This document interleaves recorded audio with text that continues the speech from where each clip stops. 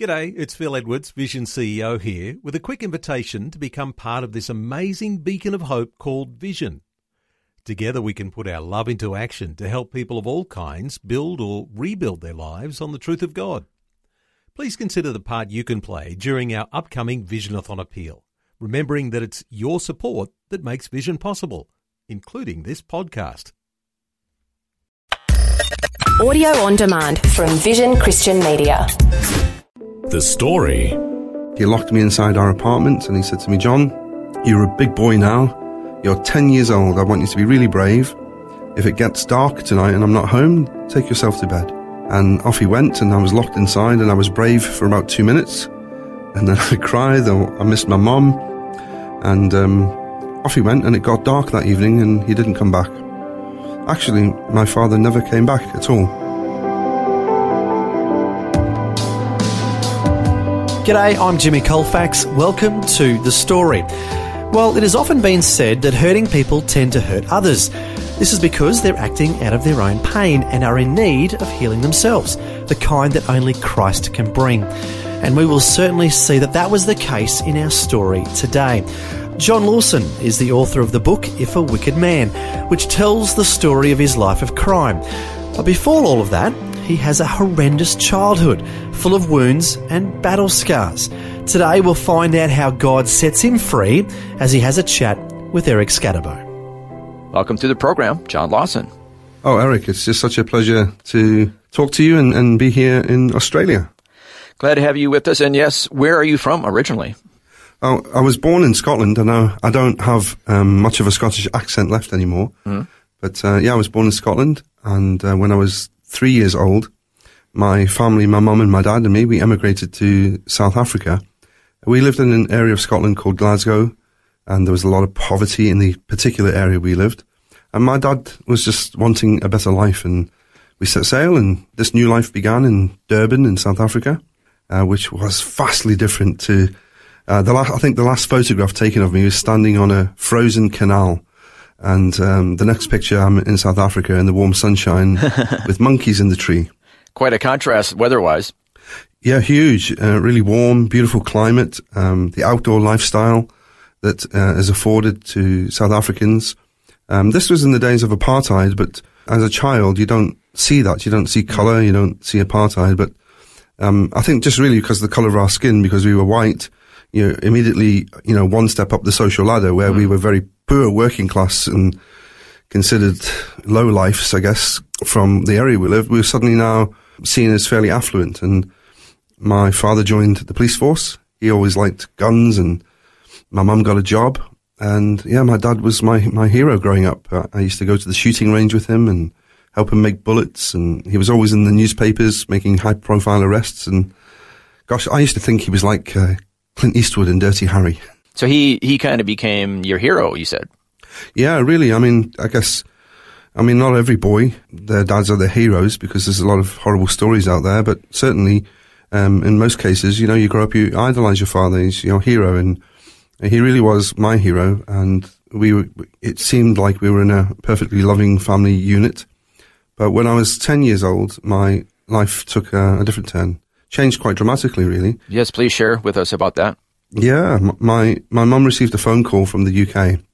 My grandparents had moved from Glasgow down to a place called Merseyside, which is where Liverpool is, and a lot of people know Liverpool because of the soccer team. The Beatles too. And the Beatles, yeah, of course, the Beatles. And they had moved down there, my grandparents, again for a better life. They heard you can get a whole house to yourself rather than a little flat with all the family crammed in there. But my mum received a phone call to give her some bad news that her father was terminal with cancer. And they said to my mum, "You should come home quickly if you want to see your father alive again. He only has 4 or 5 weeks to live." So arrangements were hurriedly made. My mum came back to the UK with my little brother. It was free in those days for a child to travel on an aeroplane under a certain age. And I stayed in South Africa with my dad. And the plan was, Eric, that we would be reunited either after the funeral, my mum would come back, or they considered the possibility of selling up our apartment and moving back to the UK permanently. So that was the decision that was being looked at. But none of us knew my father was having an affair with another woman. And he used this opportunity really to get rid of us. He did, I guess, something quite unthinkable for most fathers. He picked me up from school on the last day of term, on the long holidays, and we broke up early. We broke up on a Thursday instead of Friday, and I was so excited.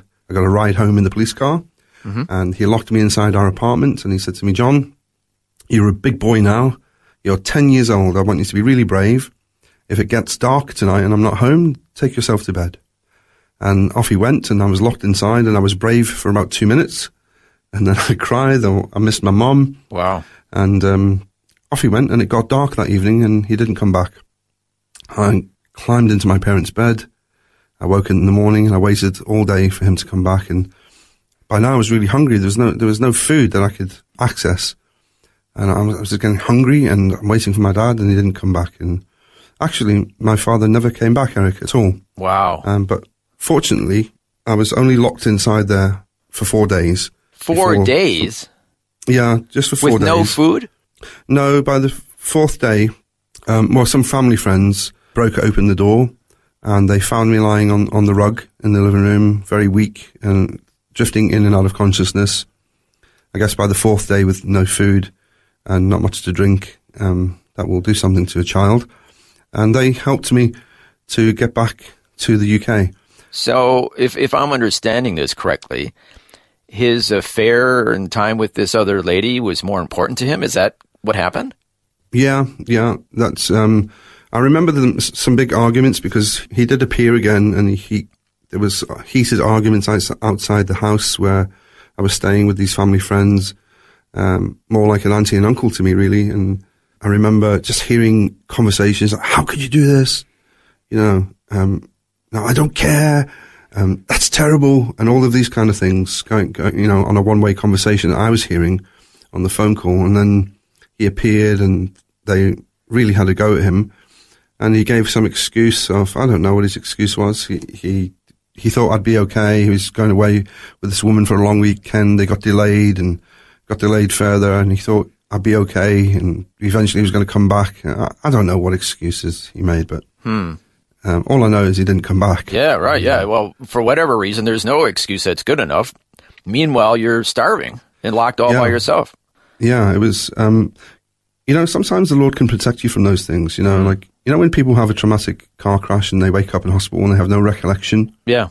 I think there's a reason for that. And I've got to be honest with you, I have no memory at all of being locked in that flat, apart from the door frame being broken open. I have a very vivid memory of that door being broken open. It wasn't until many years later, which we'll come to, when I met that couple again, and they said to me, "That was terrible what your father did." And I said, well, just quite flippantly, well, that happens, people get divorced, they meet other people. And they're like, no, what your father did. And I said, what did he do? He locked you in the flat for 4 days, and we picked you up off the floor. We had to, and I said, what? I said, I don't remember that at all. Wow. I don't remember it. As if in your mind you kind of minimized it in order to cope with it. Yeah, blanked it out, but of course that will also then have an impact on your life, even if you can't see it. Yeah. Subconsciously, it's having the impact. Exactly. Yeah. So then what happened? Well, back in the UK, life was very different from South Africa. My grandfather died quite quickly after I got back. And then my grandmother, she just gave up. She gave up. They said that my grandmother died of a broken heart. Wow. I didn't think that was a medical condition, but sometimes people can just give up the will to live. She just died. And so my mum lost both her parents. And then this had happened with her, and divorce, and all of our possessions and all of our life were in South Africa. And then finding out that her son was being neglected in a horrific way. Yeah. I mean, devastating. Just all of this poured out onto my mum. Yeah. And then we had to leave the family home because it was rented and the grandparents had died. We didn't have anywhere to live. So now my mum's in a position where we're penniless, homeless. And so we moved back to Scotland, where we had my dad's mum, my grandmother, who was shocked at what her son had done. And she was just such a loving, loving grandmother. I mean, she just could not believe what had happened. So we stayed on her sofa until we found a flat, and we moved then to the roughest housing estate in the whole of Europe. They said at the time it was the worst place to live, the most violent place you could live in Europe. And I was shocked at seeing other children my age sniffing bags of glue to get high, carrying blades and being prepared to use them. It was a very violent place. I would see lots of women get beat by drunken husbands. My mum would offer refuge to these women, and the police would turn up and do nothing. They called it a domestic between a husband and a wife, nothing to do with us.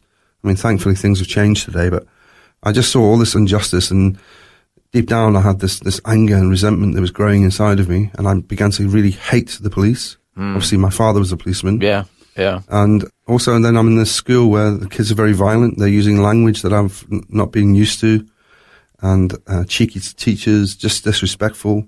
I was pinned against the wall and told I was going to get my head kicked in after school, and had this fight with a boy, and somehow I managed to win the fight because I have a very hard head. And he landed so many punches on me, and when I landed a lucky punch, he was exhausted, he fell over, and I won the fight. And the next day in school, I was the hero. Everyone wanted to be my friend, and I quickly put two and two together, Eric, there, that you earn respect in that community with your fists, or how hard you are. And then we had some more disasters there. You know, the place got flooded and it froze over in the winter, and we lost everything again. So eventually we moved back down where my mum had some brothers and sisters back in Merseyside again, near Liverpool. And the whole thing started again. By now I was an angry kid. I'd got into martial arts and fighting. And I think my mum thought I was an angel, but at the age of 14, I'm ashamed to tell your listeners that I was a bit of an idiot, and I would break into factories with my friends. We would steal things, and I would get into lots of fights at school. And the only thing that kept me in school really is because I was a very good rugby player, and the sports teachers would come to my defence. But by the time I left school at 18, I had no qualifications. I just wanted money. I just thought money was the answer to all of life's problems. And my dad's brothers, my uncle Dave and George, they were also shocked at what their brother had done. And they really took me in under their wing. But they were millionaires now. They were earning millions of pounds. They were involved in the sex industry in London. They had got really heavily involved with the Maltese mafia. They were predominantly running most of the sex clubs and what they call hostess bars and peep shows and adult. So this is really the underworld, so to speak. Yeah, it was very much the underworld, and they were making lots of money, driving around in Rolls Royces and things, and they offered me a job, and well, that was it. I was off. I couldn't wait to get away. And I began to work managing some of these places for my uncles, earning lots of money, 5 or 6 times more than my friends were earning at home. And this resulted in my first trip to prison.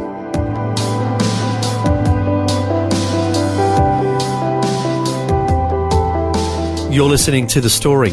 Today, Eric Scatterbo is chatting with John Lawson, author of the book If a Wicked Man. And unfortunately, we've been hearing how he's gotten deeper and deeper into a life of crime. And it gets worse before it finally gets better, and God gets a hold of his heart. We'll find out how when we return. If this program has highlighted something you'd like prayer for, we'd love to pray for you. Call 1-800-PRAY-FOR-ME. That's 1-800-772-936. It's a free call. Or text 0401 132 888.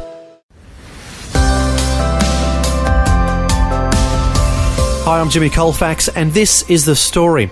We're back with Eric Scatterbo chatting with John Lawson, author of the book If a Wicked Man. Before the break, we heard how he was sinking deeper and deeper into a life of crime after going through a horrendous childhood. Unfortunately, we're about to hear how things got even worse before they finally get better. To cut my long story short, I have this spell in prison. I come out from there, and I had to let the heat die down from the family name. So I became a bouncer. I worked in nightclubs all over the northwest of England. I worked with a team of ex-Special Forces soldiers, and our company would use us to go from nightclub to nightclub where there was lots of trouble, where the local bouncers couldn't handle the situation anymore, and it would get very violent, and I thrived on the violence and the violent aspect. There was something deep within my dark soul, my dark heart that craved this violent life.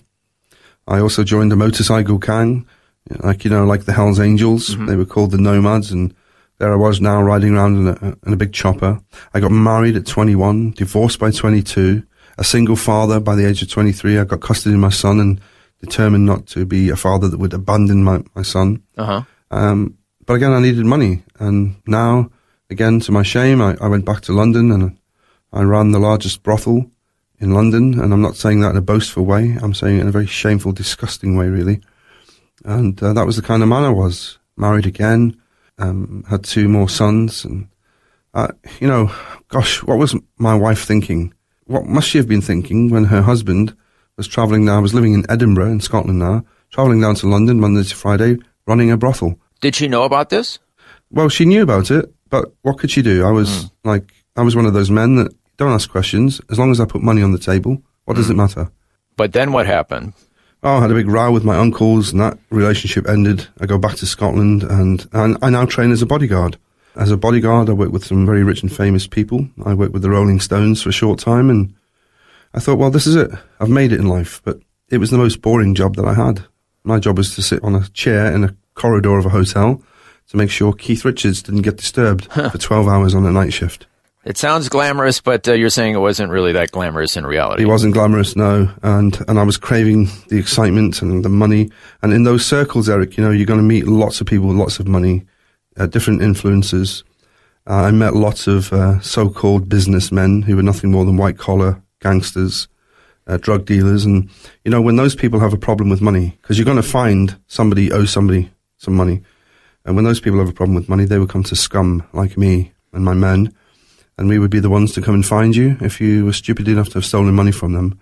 And now my life really became embroiled in serious kidnap and extortion on an international level as an enforcer for gangsters. I never considered myself as an enforcer for gangsters until I saw the headlines in the newspaper that said, John Lawson, enforcer for gangsters.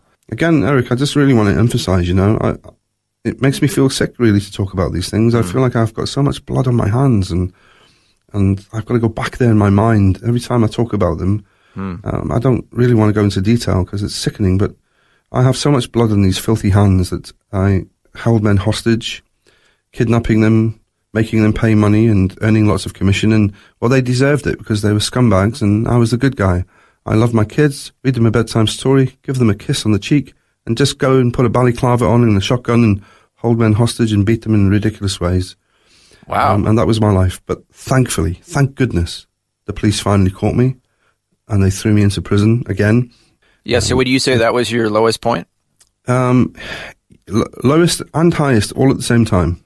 Oh, please explain. My wife, she wrote to say, that's it, we're getting divorced. She was unaware of the level of crime I was involved in. I would just say, don't ask questions. There's some money. Go buy yourself a nice car. There's some money. Go book a nice holiday.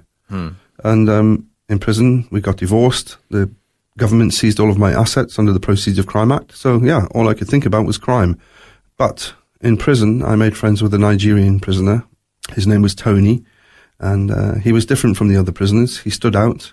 He was always smiling and happy. A little bit too happy for my liking, Eric. And, well, there was a reason for it. As much as he was a nice guy, there was one thing I didn't like about him. He was a Christian. And he was always going on about Jesus and God. And I gave him such a hard time about, oh, yeah, you're a Christian. What are you doing in prison then, hey? Some kind of Christian you are, mate. And, he said, well, John, I love Jesus and I made some terrible mistakes. I got involved with some fraud and I fell away from the Lord. But I'm telling you now that Jesus is my Savior and my life has changed. And I said, you've been in prison too long. What do you want to believe that rubbish for? And every Thursday in that prison, they had a Bible study. And every Thursday, Tony, the Nigerian, would see me in the yard. And he would always say to me, hello, my friend, how are you today? And it's a very Nigerian greeting. Yeah. And I'd say, well, what do you mean, how am I? I'm in prison. What a stupid question. And he'd always tap his watch and say, do you know what day it is today? And I'd say, well, yes, it's Thursday. That's your second stupid question. And he'd say, no, it's not Thursday today. It's Christian Fellowship Day today. And for 4 months, he badgered me to go. But finally, I relented because he shared something with me very important. I changed my mind. Yeah, what was that? What he shared with me was that this pastor who came into the prison, he brought with him nice cake and coffee and biscuits. Oh, that did the trick? That did the trick. And I said, why didn't you tell me that before? So I changed my mind. I went along to this Bible study and well, I did know one thing about Christians, that when they pray, they close their eyes. Yep. And they had this kind of table over on the side with cake and coffee and biscuits. And I thought, well, good. when these Christians get in their holy huddles and close their eyes, I'm just going to fill my pockets. But I was so disappointed. The pastor moved us all over to the other side of the room. There were 12 other prisoners there that night, murderers and drug dealers and bank robbers and, of course, a violent animal like me. But these guys looked so relaxed. They had joy in their hearts, and they handed out some song sheets, and he got a guitar out of a case, and I thought, oh no, I can see it now. Hallelujahs and kumbayas. What's next? But they began to sing in a way that I never imagined church folk singing before. I always imagined it high-pitched old ladies' voices, singing very, very old hymns. But they sang a song. It was called "Open the Eyes of My Heart, Lord." Oh yeah, and they really rocked it. It was like rock gospel. I mean, passion and excitement.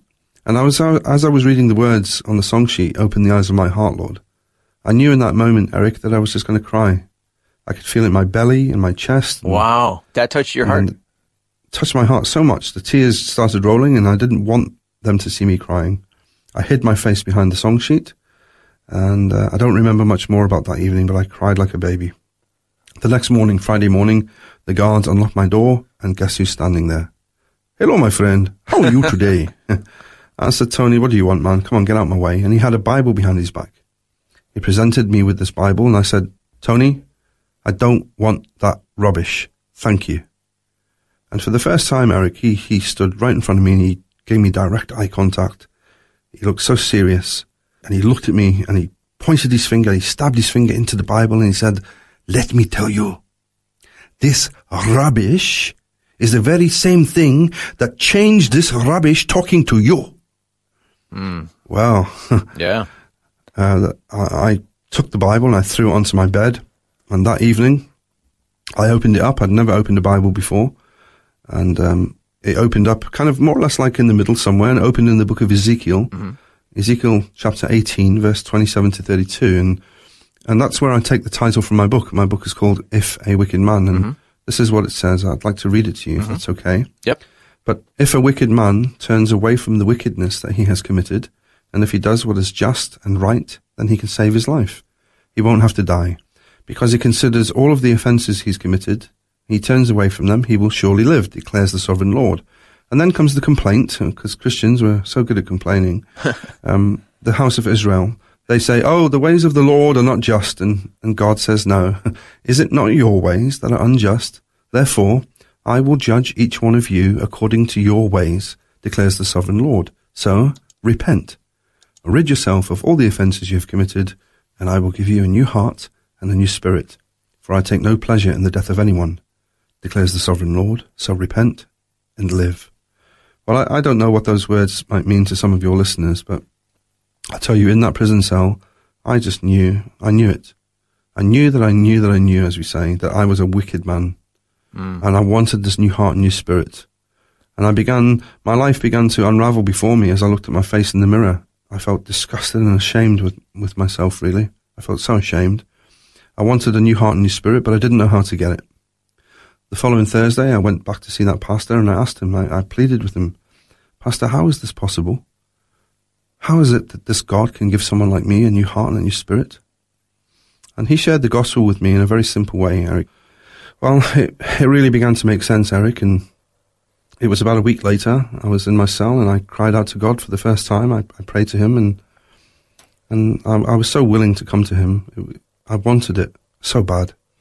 I said, "God, I don't know. What do I say to you? You're Almighty God. Who am I? But nothing. But I'm so sorry. I'm ashamed. I'm so sorry for all the people I've hurt and the way I've talked to people." I just felt this wave of forgiveness coming into that cell, Eric, and I said to Jesus, "I want to surrender my life to you. I want to make you my Lord, my Saviour." And in that prison, Jesus Christ set me free, Eric, even behind bars. Wow. And I want your listeners to get a grasp of that if they can. I was set free, even though I still had 2.5 years to go in that prison. I was a free man. And Jesus has been rebuilding my life ever since. And he was able to take your hard heart and soften it and break through, especially from hearing the worship music and then, of course, by being set free. Wow, it's just amazing. Unfortunately, we're running out of time. How can we wrap up our conversation today, John? Well, please, if anybody feels that they would like to get in touch, they can come through my website, which is ifawickedman.com. All my contact details are in there, so we don't need to give out any emails or anything like that. Just ifawickedman.com. I also work with a ministry called the Great Commission Society.com. We're focused on two areas of ministry: reaching the lost with the gospel and training and equipping Christians to do the same. I have been in full-time faith-based ministry for 11 years. No income, very little support. But God, such a provider, He's taken me to over 26 countries now. I speak in the toughest prisons on the planet. I share in church outreach events. I will come alongside your churches and help you in that area. But I have a deep passion to train and equip your Christians, your congregation, to be more active in the sharing of their faith. And, you know, my life is so different today. I'm married to Carolyn. She's a wonderful Christian girl. We live in the east coast of Sussex in the UK. And she's such a blessing to me that I've been able to leave home for these 3 weeks of this mission to Australia. I can't wait to get home and see her, you know, Eric. Well, John Lawson, thank you so much for sharing your story with us today. You're very welcome. It's been great to talk to you.